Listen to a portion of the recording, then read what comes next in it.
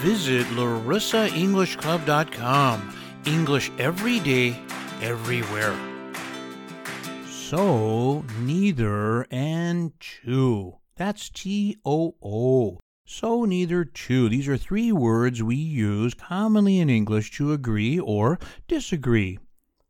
The easiest way to agree in English is to say, me too, to agree with a positive statement, or me neither, to agree with a negative statement.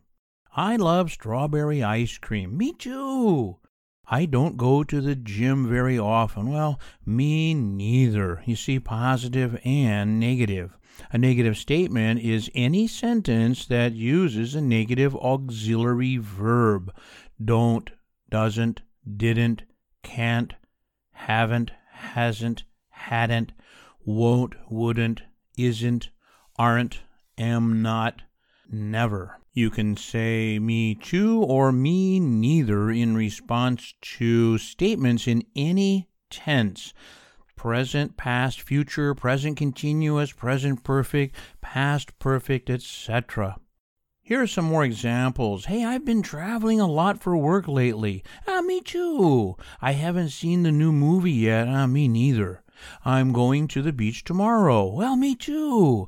I can't draw very well. Me neither.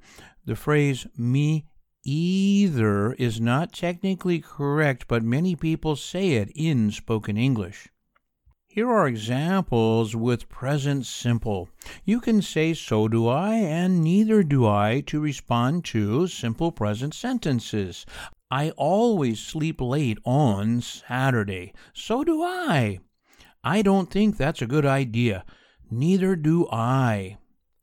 So am I, neither am I. You can say so am I and neither am I to respond to simple present sentences with the verb be or present continuous sentences.